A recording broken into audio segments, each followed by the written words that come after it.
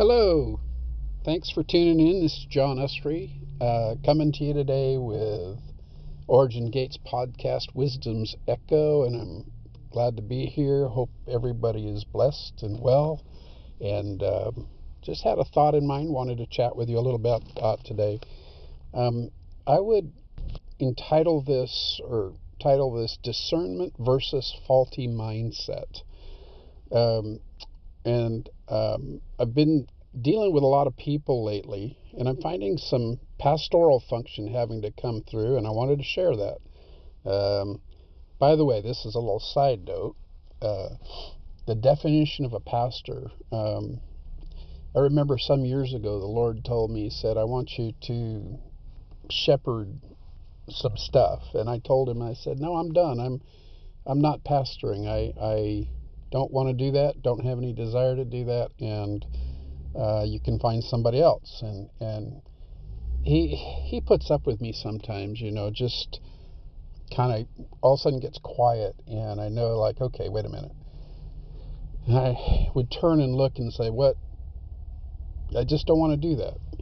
And he flat out told me, he said, you don't want to do it because you don't know what it is. And so I asked the leading question. I said, so what is pastoring? And he said, it's really quite simple. It's not you. This is what it's not. It's not you trying to be the answer to everybody's problem, trying to be the fix for everybody, trying to solve their issues, where you create yourself a job where people become dependent upon you instead of me. And I said, I got that message. Okay. He said, but what it is you stand in the middle as a signpost. You look to the people, and then you point to them, and then turn and point to me and cause them to come to me to find the answers that they need. You don't need to be the intermediary that stops the flow. You just need to be the signpost that points them to who I am and what I have for them. Once I understood that, I realized, that takes a little bit of pressure off. So I'm not having to fix every hangnail or every little thing. Anyway, that was a little side journey there. The subject, though, at hand, discernment versus faulty mindset. And the problem is this. There's a lack of discernment. There's confusion. Faulty belief systems based on a wrong first mention, where you first cut your teeth as a Christian. So the lack of discernment needs to be fixed. People need to step back into a God-given discernment. The problem is a lot of people are stepping into a faulty belief system of first mention. So they become a new believer, and somebody in a church teaches them a thing. That becomes their foundation point of belief. And then everything they measure, instead of measuring by the Holy Spirit, they measure by that first thing that they learned as being gospel. That's a faulty mindset. That's not discernment.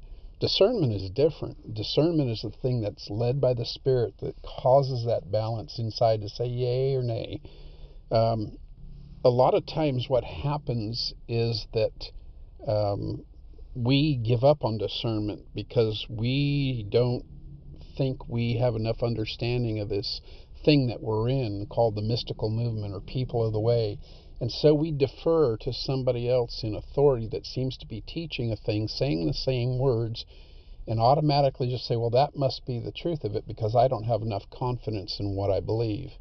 You need to have confidence in what you believe because you have a foundation of the Word. You measure it, like Ian says, through the 12 strands, justice, judgment, and holiness. I can't even remember them all right now. Should know that. Sorry about that. But, you compare things to truth, and then if it doesn't measure up, you be done with it.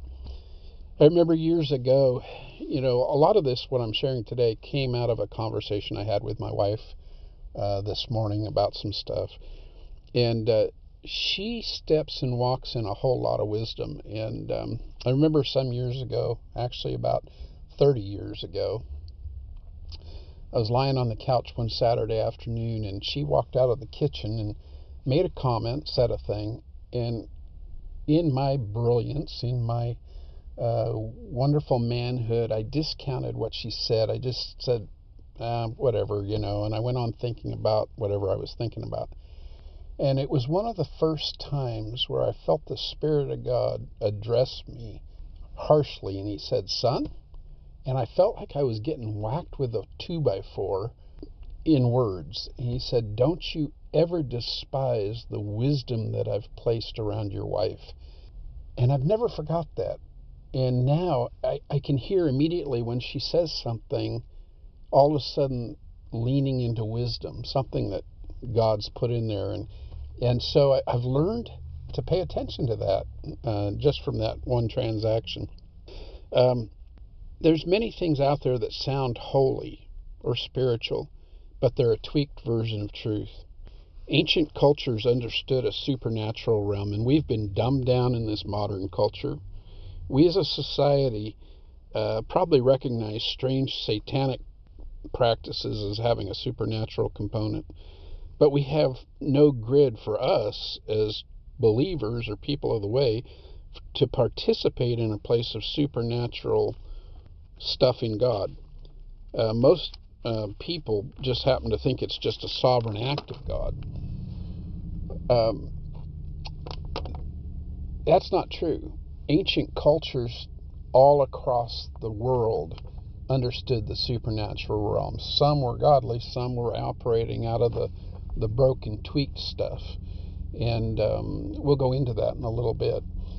Also, how we say something, does it convey the right message to all the parties hearing what you're saying? I made up this story just to paint an image of that. Most people, if I say the word elephant, understand a big gray animal that kind of lumbers around, sometimes runs, but we recognize this gray animal. But there's an island in the ocean where this group of people that have lived there for hundreds and thousands of years would make these big orange boats that they would travel on the water in, and somehow they identified those as elephants. And so in speaking, if I were to say to that group of people, the elephant was out in the field, their image of that would be a big orange boat, when in reality the rest of us might understand that to mean a big gray animal. So we have to be aware of who we're talking to, when we're talking, and what we're describing, that there's actually an accurate comprehension, because even though the islanders may not be correct in their overall definition of the elephant, in their thinking, that's what it is. And so you're conveying a message, a faulty message. Just something to be aware of. We have to be, especially as leaders, if you're talking to a group of people, we have a responsibility to make sure there's understanding in the message that we convey. A lot of Christians, or actually people of the way, or the people that are within our group of folks, that over the years seem to have a decent grasp on discernment, have thrown it out the window. I do understand why, and that's because of what I said a little bit ago. They're in new areas of understanding, and they discount discernment if there's an authoritative voice teaching them something new. They accept things because they don't know or if they feel insecure. Again, be sure you're looking at discernment and not a faulty belief system when measuring things. A lot of people seem to lean into the faulty belief system foundation of first mention. In all of this, what am I really referring to? Many people will talk and say similar wording to truth, and people, they don't use the foundation of the word as a mirror. They identify God as the personage of Yahweh, or even Yeshua.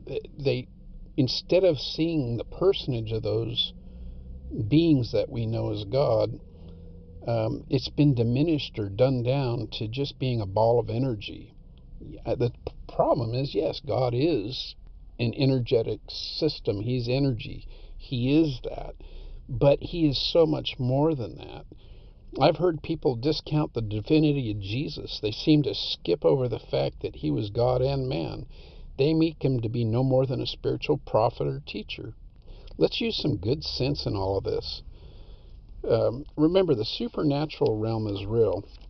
I remember being at a Chamber of Commerce event, a business group meeting in our community one time, and they asked me to come, and I had a booth set up for my business, and somebody else was there with me, so I let them stay there. I wasn't really excited about being there, but I wanted to go around and see who else was there, and I ran across a girl that was excited, new member of the organization, and she had a new business in town, and just all of a sudden caught my eye, and I was just drawn to talk to her, and so she was bubbly and smiley, and I said, "So what's your business? Tell me about your business."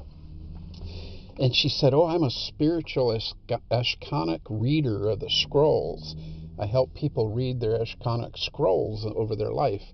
And I said, "Oh, really? Well, tell me about this." So I'm all of a sudden intrigued. I want to know who she is and what her understanding is.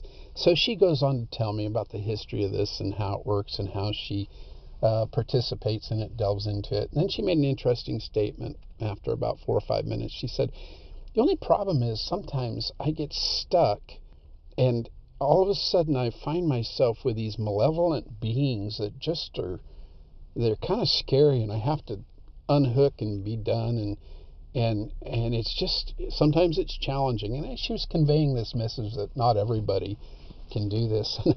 And I smiled and laughed. I said, "Wow, that's serious." Yeah, when I go in and up all of that. I never even engage with that because they're well below any realm that I'm dealing with, and I just function in this place where there's goodness and mercy and wisdom and things follow, things like that are engaging with what I'm doing. And she looked at me with this blank stare on her face, and she said, "You know how to do that?" And I was chuckling inside, and I said, "Well, we probably should get coffee at some point and talk again later." But that all being said, people are out there understand the supernatural realm. When you're going into the realms of understanding, always be sure you're going through Jesus. The blood, go through Yeshua as the portal and gateway of what you're doing. That really becomes the problem. People don't, they begin to kind of delve outside of God and access through Jesus into all that they do. We as people of the way have supernatural technologies at our disposal that once we're kind of connected deep into the intimacy and love relationship with God, it's actually a technology we have access to as mature sons. I spent some time years back reading a lot of the old Hebrew rabbis' info in material like the Zohar, the Bahir, Sefer Yetzirah, Abulafia, etc. And one night I had an encounter where Jesus showed up and said, "You can spend the next 20 years studying rote education, or you can let me lead you by my Spirit." Immediately I was smart enough, I know the right answer to that question. We're going to go with the leading of the Spirit. I still read some of those things, but it's at the leadership of the Holy Spirit. I found that sometimes they trigger a thought that I might not be aware of, but then I engage with Yahweh to see what He shows me from there. And remember, through Jesus, you have direct access into all Yahweh has for you. A lot of times the Jews, for example, will spend years trying to learn how to walk the right pathway of the Sephiroth to experience access to what they call the Ein Sof. The thing is, we, through Yeshua, have the ability to come up here at the direction of Ruach HaKodesh, or the Holy Spirit. And in that, we engage with anything He wants to show us, the mysteries of heaven, the secrets of God, because of our intimate relationship with His heart. The blood of Jesus and the cross and the resurrected power of who He is the thing that we sit in. In Him we live and move and have our being. And so we have direct access into all of those things. Something else to remember in all this, the Hebrews have an understanding of 3 types of Kabbalah, for example. And Christians have been scared off of Kabbalah by definition. Kabbalah means reception or tradition, historically orally transformed knowledge by a rabbi to a disciple. In essence, that's the basic definition of what Kabbalah is. The Hebrews understand there are three types. There's theoretical, there's meditative, and there's practical or magical. Theoretical and meditative are okay. The Bible says meditate on the Lord, meditate on the Word, day and night, chew on it, engage with it, be a part of it. Theoretical talks about the aspects of Yahweh and the attributes of wisdom and understanding and those kind of things. The problem is there's similar verbiage in the broken stuff that people have done in the practical or magical side of it. And if you don't use discernment, engage in the wrong place, you're going to end up in a ditch. You're going to find shipwreck in your life, physically, emotionally, health-wise. And plus, you're going to be just messing around in a muck and mire that you don't have any business being in. You got to remember the ancient Egyptians and the Sumerians, the Babylonians, all these groups, even some of the ancient Hebrews, delved into and worshipped other gods other than Yahweh. Some of the Hebrews spent a lot of time, the kings, with Asherah and some of the and Baal, some of the different things that were out there from other civilizations, and they had power in that, so they thought that was the way to go. Remember, you have power and technology through Yahweh. You can't throw the baby out with the bathwater, but you got to use discernment to make sure you're on the right pathway.